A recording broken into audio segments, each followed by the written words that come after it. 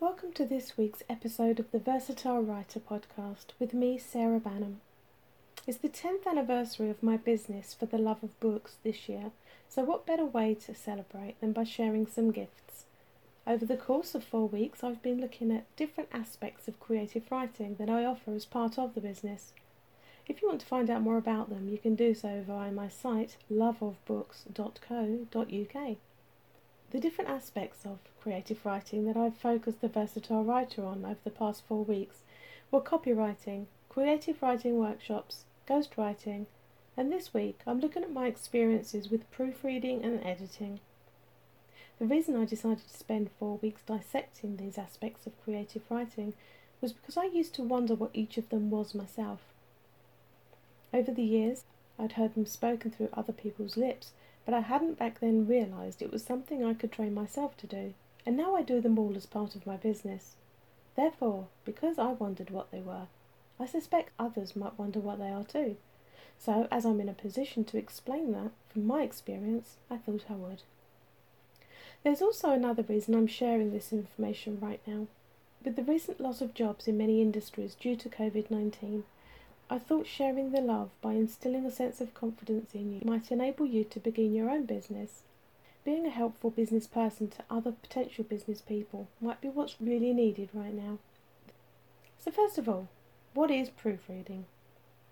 Proofreading is the act of checking for errors in your written work. It covers grammar, spelling, punctuation, and formatting.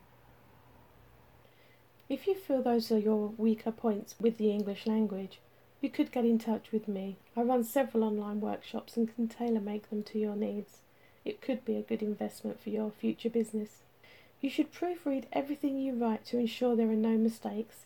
Everyday written work might include an email to family or friends, a work email, a letter to a new employer, a blog post, or even a social media post. That's not to say absolutely everything on social media has to be there without a typo, but it certainly looks better on you if it's correct.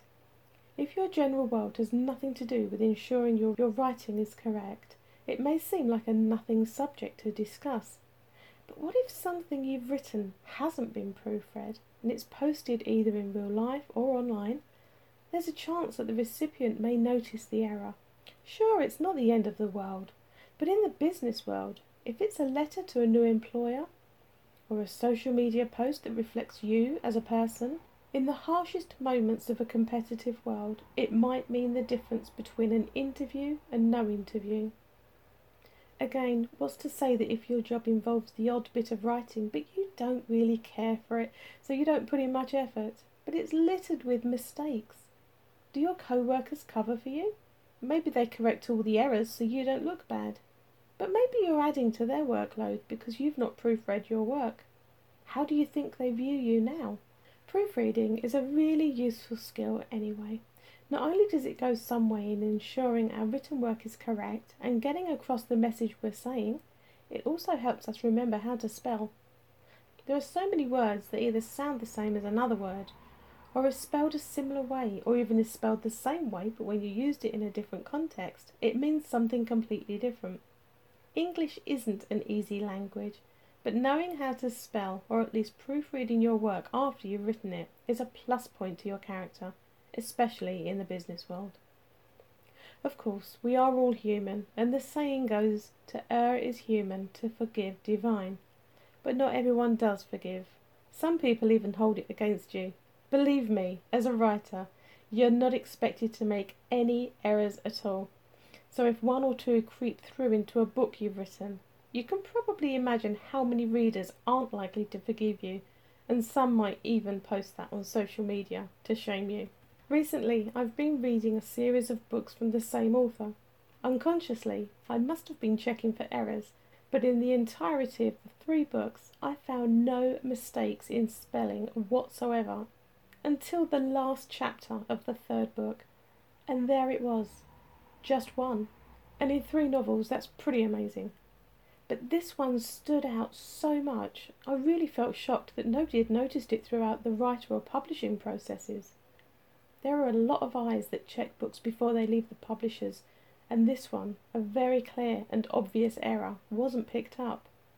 Of course, it didn't spoil my enjoyment of the book at all. I actually felt pretty sorry for the author. They've gone to all this trouble of actually writing the story and got into depth about characters, and it was a really entertaining, enjoyable book. All three of them were.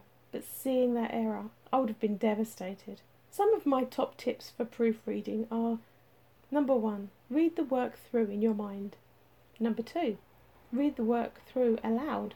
Hearing the word flow can help hear any errors you've made. Number 3, print the work out and read it both in your mind and out aloud. For some reason, seeing it in print rather than on the screen makes a difference to your brain.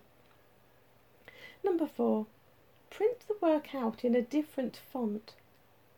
Number 5, print the work out in a different colour. Number 6, print the work out in a different size. Those 3, font, colour and size, make a huge difference. Obviously, I'm not expecting you to write an entire 200-page novel and print it out in different colours, different fonts and different sizes. But if you just do one page of it and apply all those tips to it, I think you'll see a difference. Number 7, read the work backwards.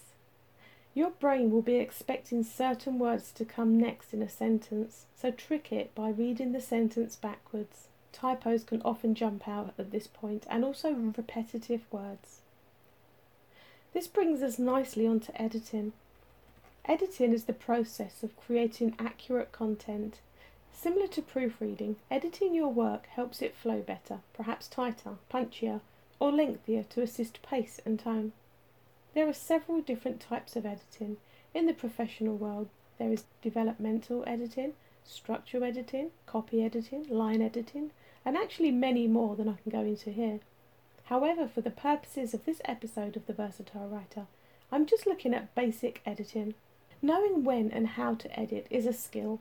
You can edit work to shorten it, and you can also edit to lengthen it. You can edit the work to alter the meaning, add to the pace, the flow, and the tone. You can edit the same piece of writing to make it fit different recipients, different audiences, and different products. Different recipients, a blanket email. Different audiences, with maybe a short story, perhaps changing the genre from sci-fi to romance or a children's story. And the different products if you're copywriting. You know when you receive an email from a work colleague or a friend that just goes on and on and on forever but actually says very little? This is an example of something that needs editing. Again, if you're writing a personal statement for a job you really want, you'll benefit from editing the piece a couple of times at least. If there's a word limit and you've edited it shorter, you've given yourself space to add something relevant and significant that you may well have overlooked previously. That may be the thing that gets you the job. Some top tips for editing are similar to the ones for proofreading. Number 1, read the work through aloud. Hearing the word flow can help you discover anything that sounds clunky or highlight any words you've missed. Number 2, print the work out in a different font, colour and size, just as with proofreading.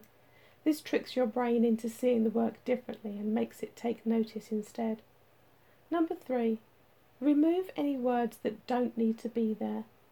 Filler words like that or had tend to slow down the pace, and some words may be repeated unnecessarily. For instance, listen to this sentence. I had read the notice that said no entry, but I did not take any notice. That could be edited too.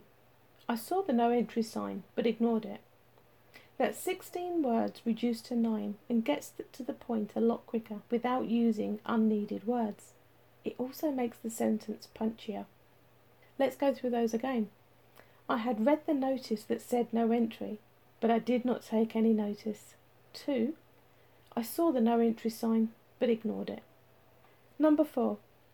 Use another pair of eyes to look over what you've already edited, then edit it again.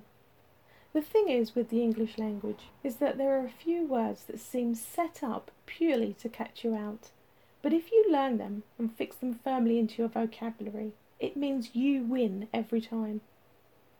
So that's proofreading and editing.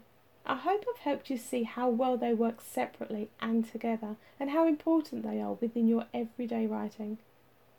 This is the final week of 10th birthday gifts from For the Love of Book, shared through the Versatile Writer podcast. We've covered copywriting, creative writing workshops, ghostwriting, and proofreading and editing. I hope if you didn't understand them before, you do now. I also hope that if they do help you get on with the job situation, whether you're unemployed or looking to find something else, that you get in touch and let me know how you get on. You can do that by emailing sarah@loveofbooks.co.uk, or you can go onto my website loveofbooks.co.uk and drop me a note there. You can also find me on Facebook under either For the Love of Books or Sarah Banham, or on my Twitter feed @SJBWrites. Until next time, thank you for listening to The Versatile Writer with me, Sarah Banham. If this podcast has helped you in any way, that's fantastic. If not, perhaps you can share it as it may help your friends or family. Thanks for listening, and good luck.